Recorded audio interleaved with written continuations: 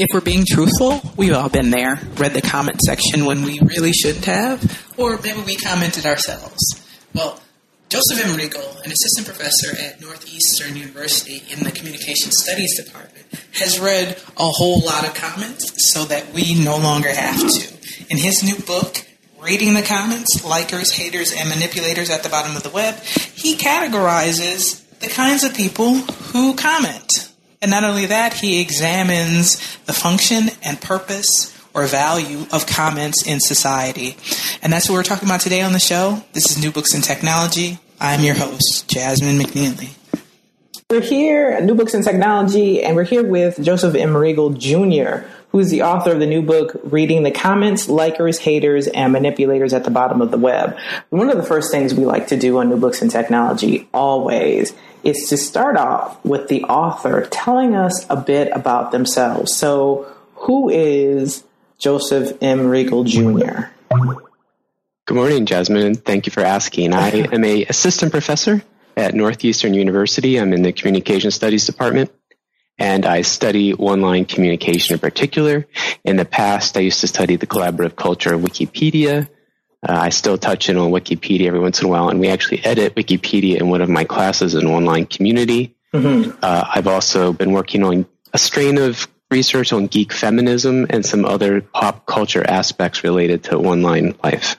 Okay. Well, how do you get to this point? How did you get to start studying digital culture and online culture? I actually started out in computer science a long time ago, mm-hmm. and I was most interested in computer security at the time. And one of the insights I had was that actually the weakest part of computer security is actually the social aspect. Mm-hmm. Someone can call up and say, "Hey, I'm in IT. I need your password. Can you give it to me so I can log in and fix something?" And it doesn't matter what kind of cryptography you're using. If you can do that, you're sunk. Mm-hmm. And so I started thinking about, communication and social relationships are kind of like protocols. And I began thinking about the juxtaposition of these two worlds. I did some technology policy, and my trend has been increasingly away from the technology professionally, more toward the soft realms of the sociality and the communication associated with online life and geek culture. Mm-hmm. So the social part of online life and geek culture, is that the reason you wrote Reading the Comments? Yeah, each one of my projects that I take on are typically because of a strong ambivalence I have about something. Mm-hmm. And I self-identify as a geek, and so and I actually read a lot of online comments and reviews, and sometimes I think, this is awful, why have I done this? Or sometimes I find something really awesome, or I find a really useful review, or I find a review I'm skeptical about. So very often my work is me wrestling with these ambivalences. And so reading the comments, again, I feel like an argument I make in the book is that we now live in a world just where everything is ranked and rated and commented upon. As a teacher, I'm evaluated by my students and my superiors. Mm-hmm. I rate my students insofar as I give them grades. Books get reviews. Blogs are commented upon. So it just struck me of wow, I'm living in this world in which everything can be ranked and reviewed. I take advantage of it. It also makes me feel anxious. And in the book, I argue, I think we have to do a certain amount of emotional work in this world. And so again, I was just kind of confused and perplexed, and I wanted to dig into it. And so I liken the book to a journey to the bottom of the web of me just visiting these various places and seeing what I find. Mm-hmm. Well, before we even go forward, you used a couple of terms that I think we probably should define. So you said the word geek. And I think some people have an idea of what a geek is, or at least a picture in their mind, but some people say geek and nerd are not the same thing. So perhaps you can explain what a geek is and why you call yourself a geek. I tend to use geek for the larger, almost interchangeable term.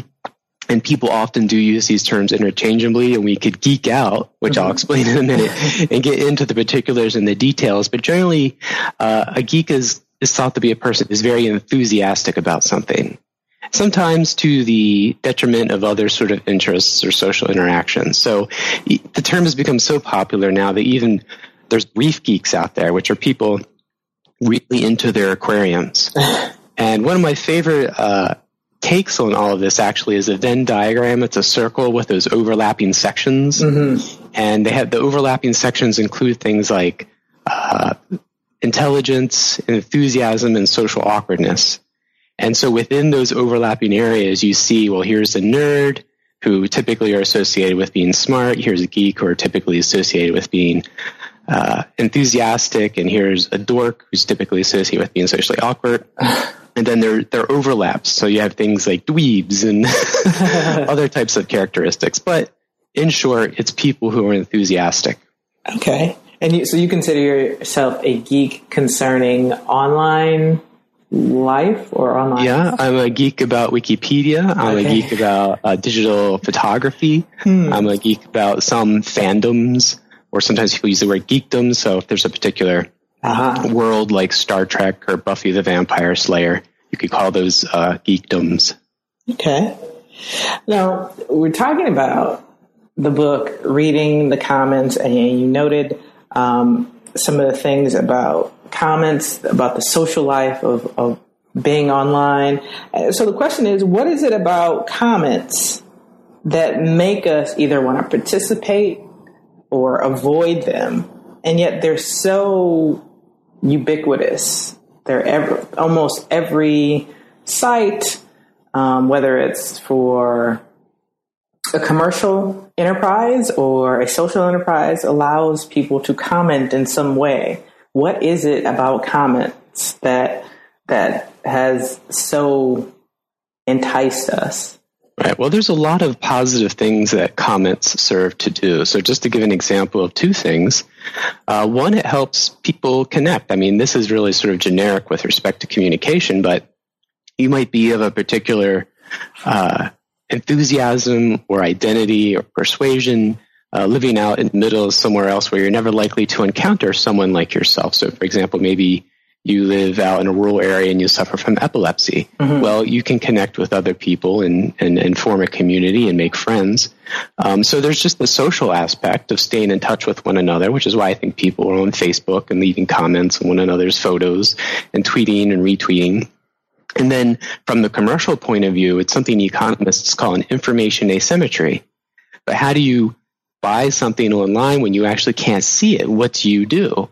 And we now take this for granted, but back when e-commerce was first happening in the 90s, the information asymmetry is that I would like to know whether you're a trustworthy merchant selling trustworthy goods, and they would like to know whether I'm a trustworthy consumer who's going to pay it once they ship it. And so ratings and rankings and reviews help us ascertain as to whether the thing and the person we're interacting with are actually trustworthy. So just from the social point of view and from the commercial point of view, there's a lot of reason to have ratings, rankings, comments, so that we can get a better sense of whether the person we're interacting with can be trustworthy. Mm-hmm. But similarly, because these commenting and review platforms are so valuable, and in the book I cite a number of figures where things like review sites have been sold for tens of hundreds of millions, and sites like Travelocity valued at billions. They're also subject to a lot of manipulation. And so we now live in a world where there's scammers and fakers and manipulators leaving fake comments and reviews. And it's not always just commercial. There's plenty of governments and political groups that do the same thing. Mm-hmm. Mm-hmm. You know, one of the other things that you mentioned towards the front of the book is about the idea of social grooming and how comments somewhat perform a social grooming kind of function. Mm-hmm. And you use the study dealing with wild mermets, I believe, mm-hmm. And how actual grooming allows the forming of alliances, and that we as humans, though, have language, and that allows us to form alliances. But how do comments fit into that social grooming idea? Perhaps you could tell the audience. Sure. So if we were to think about this question of, well, who can I trust? Mm-hmm. You can kind of map it back to the primate world where you live in a group of, say, 15, 16 primates, and you think, well, who can I trust to take care of my baby while I go out to forage? Who I'm going to share my food with that I've just brought back. And the idea that was proposed by Robin Dunbar was that those types of alliances are associated with brain size. That's why primates have big brains. And the big brains are associated with the degree to which the animals spend time making friends with one another, grooming, picking off fleas, scratching one another's backs. And the reason I brought up that insight, because it goes to the question of why often do comments get turned off on sites. And Dunbar's argument was that language serves the same purpose as picking the fleas off another monkey's backs. In that it allows us to build alliances, it allows us to figure out who's trustworthy and who's not. A friend of my friend is my friend, sort of a thing. And we've evolved language, and so we can have correspondingly larger groups of people. And when you try to get a good size of what is a real community where you can know people and know other people, the number that's often raised is 250, and sometimes that's referred to as Dunbar's law. And so 250 is a good size for a community where you feel like you got a handle on who's there, you know who they are, you know who their brothers and sisters and fathers and friends are, and that helps the community regulate itself. And online, that's much larger, but nonetheless, there is a point at which the scale breaks. When you have 500 Facebook friends, do you really know all of those friends? Do you know if some of them are trying to scam you? And so I say very often an irony of a commenting or communication platform is that when it becomes successful, it gets really big. And then originally when you have a little group of people and someone brings their friend, you're happy. You get to meet someone. I call it intimate serendipity. And you find out cool stuff and you get to tell them about yourself. But eventually the group gets so big, you start saying, who brought that jerk? And is that guy trying to slip me something? And, so there is this inherent challenge of scale when it comes to communities. And the reason I think we see a lot of comment platforms shutting down is they were ironically successful enough that they attracted the scammers and the manipulators and the trolls and all the less savory characters in the online world. So it seems, though, that much of our online communication is built on the idea of comments of varying, perhaps, length or depth. And of various kinds, where it's upvoting or liking or thumbs upping or whatever the case may be. But why do you think that this kind of communication is just so perhaps easy and so prevalent and so ubiquitous? What is it about the comment? And I know some people think comment is only the text form, but what is it about the comment that has made it so, popular? Right. Well, I think the two things you've touched on make it so, and that is we are gossipy sort of creatures, and that fulfills a actual economic, it helps bridge that information asymmetry. And so, consequently, platforms want to make it as simple and as easy to do. Interestingly, the social web is finally an acknowledgement that we're social creatures. For a long time, if we go back to the 80s and 90s when people deployed information technologies and communication platforms and email, for instance, some of the first email deployments, they're like, our employees are going to use these to do really useful, productive stuff like talk about scheduling meetings and what's a good sales pitch for a particular product and how can we fix this technology. Once they deployed these systems, the employees ended up using them to talk about the schedule for the softball league, or to talk about books they like, or to talk about nearby restaurants that are good.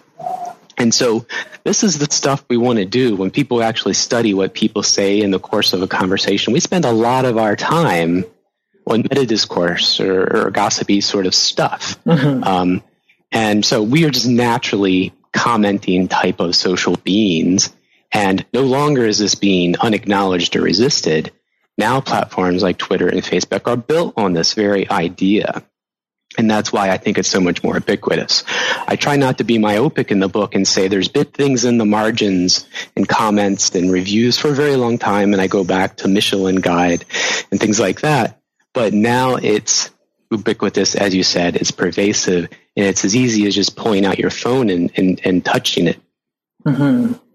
So it seems, though, that a lot of commenting is based on the fact that we do produce a lot of information.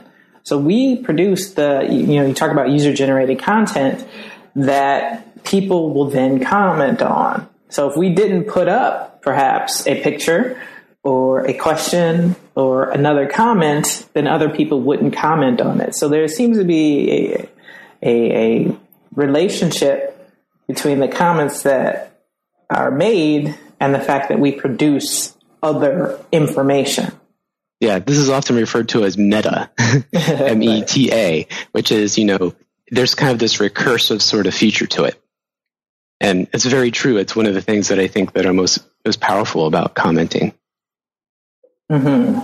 So in the book, you talk about commenting performing many different functions: informing, manipulating, possibly alienating. I was wondering if you could talk about that a bit.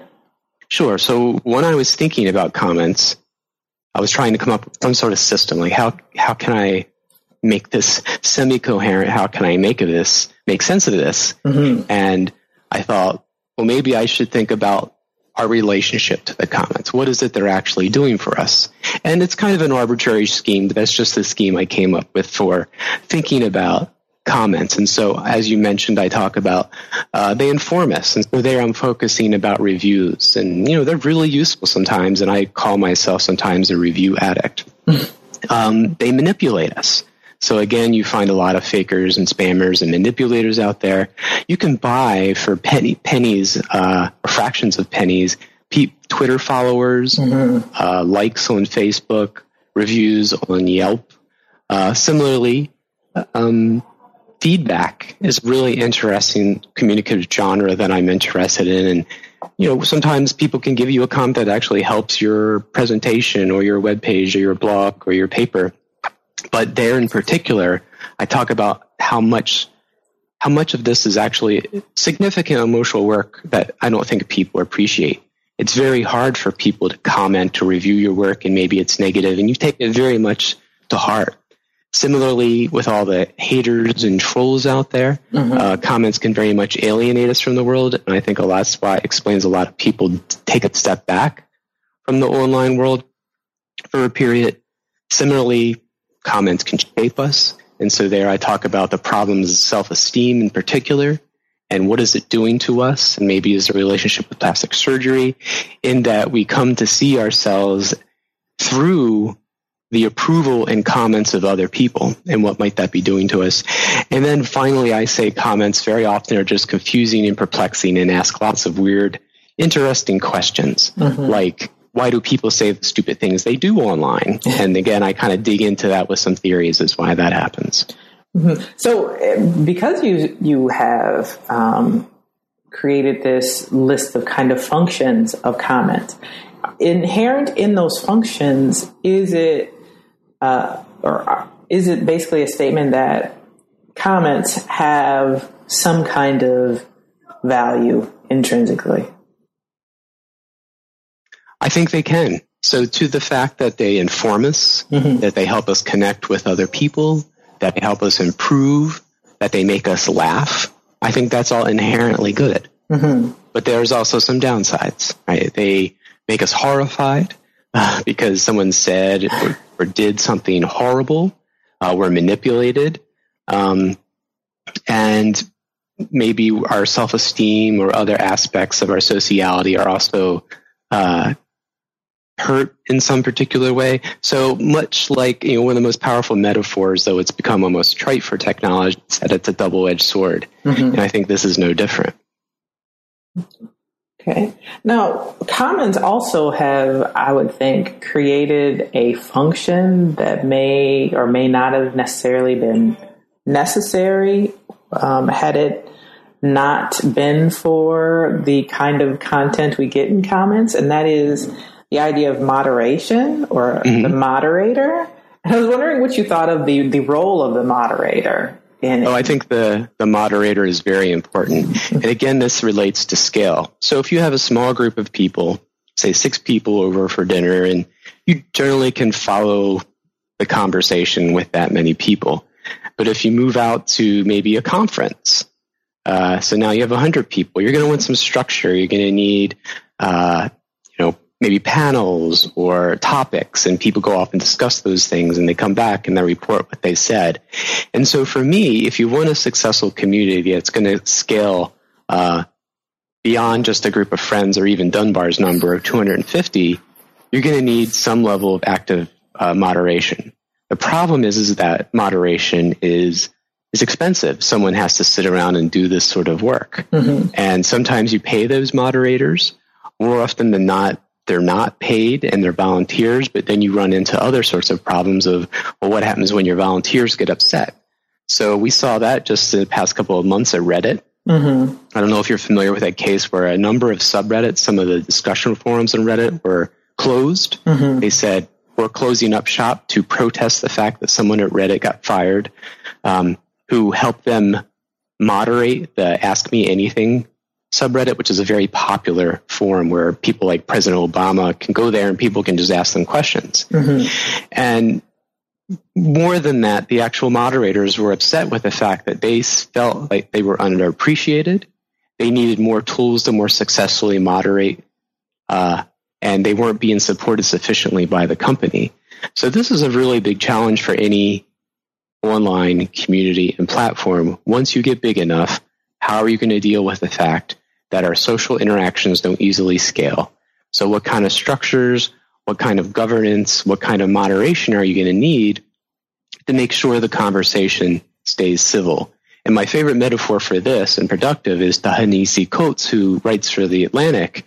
He said it's kind of like a lot. And if you want a garden to grow, you actually have to be in there and pruning the weeds and watering the seeds of the flowers that you want to see. Mm-hmm. And to otherwise expect an abandoned lot that a lot of people are trafficking through and dumping their old tires and refrigerators in to become a garden is just, it's naive, and it doesn't really work that way. Mm-hmm. And even the moderators get commented on too, right? Oh, sure. Yeah, it's turtles all the way down. It's that expression of the philosophy that thought the earth stood on the turtle.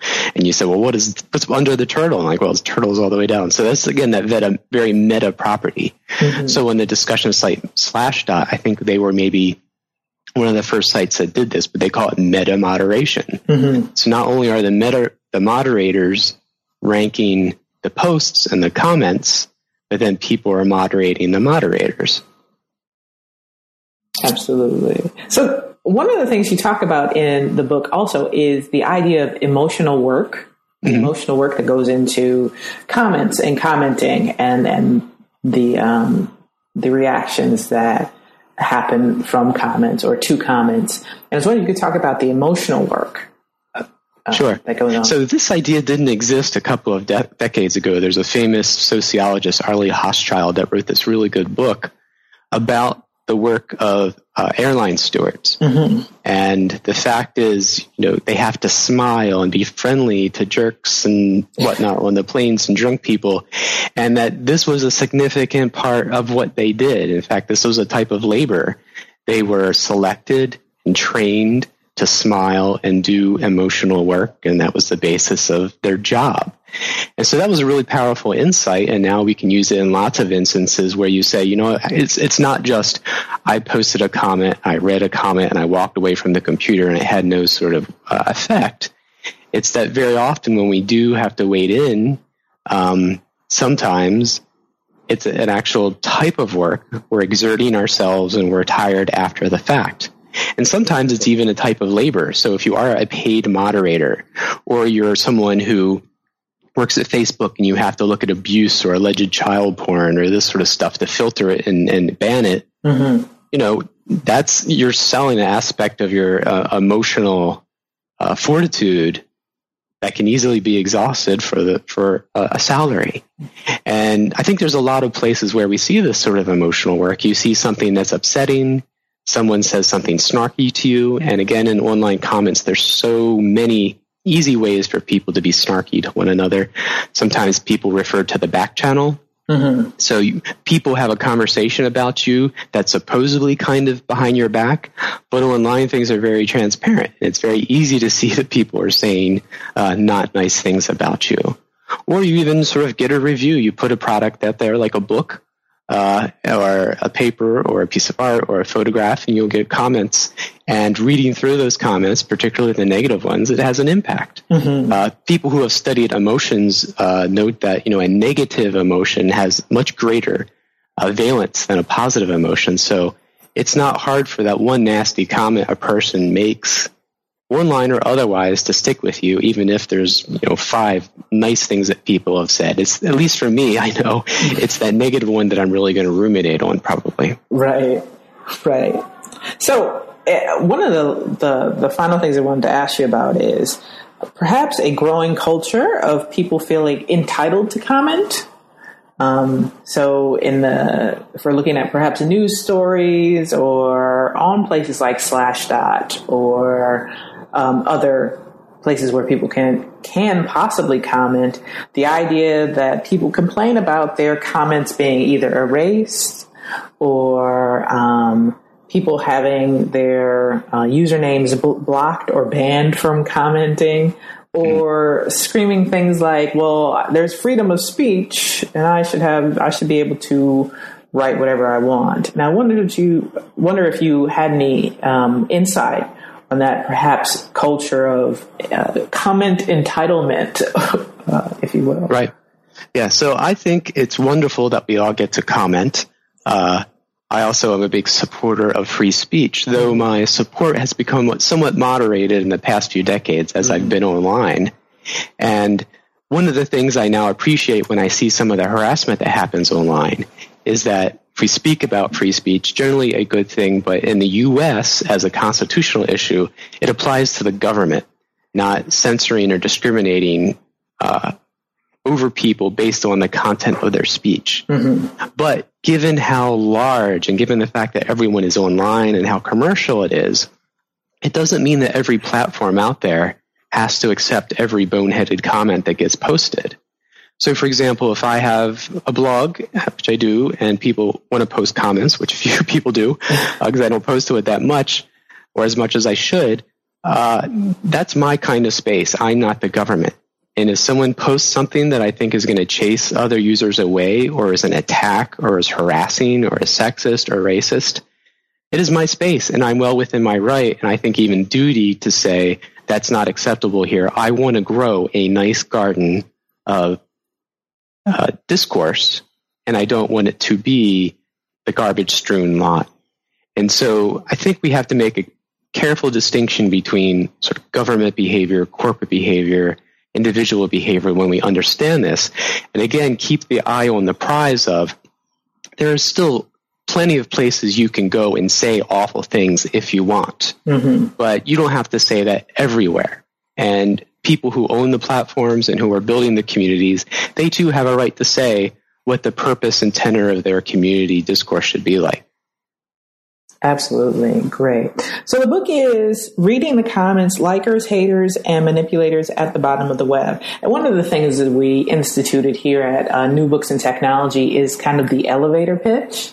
So if, for example, that the audience just tuned in now for some reason, and they got here and they wanted to know why they should buy the book, read the book, go to the library and check it out to read or check it out, period. If you had like a minute to tell them, what would you tell them? Well, what I'd say is I read the comments so you don't have to, because sometimes it can be an onerous burden. And so you can join me in my expedition to the bottom of the web as I visit these various communities and gain insights as to why comments are both so wonderful and awful. Absolutely great. So what's next for you? I'm working on life hacking, which again is one of these things that I'm very ambivalent about. But this is taking a geeky hacker ethos of being able to tweak and optimize and improve things. And it's extended to every aspect of your life. So there's tips on how to fold your shirts and tie your shoes and learn and be more productive. And again, it's this thing that I'm both a practitioner of to some extent, but then I wonder, when does it go too far? Okay, that sounds great. And we hope that you would come back on New Books in Technology. Oh, I'd love to. Once you finish that. So where could they read more from you? You can just Google me, Joseph Reagle. I do have a research blog that I post to sometimes. I'm at JM Reagle on Twitter. But I've been around on the web for a long time, so I'm not hard to find. Great. So this has been Joseph M. Reagle Jr. reading the comments, likers, haters, and manipulators at the bottom of the web. We thank you for coming on New Books in Technology and sharing. Thank you for having me. Absolutely great. This has been New Books in Technology. Have a great week.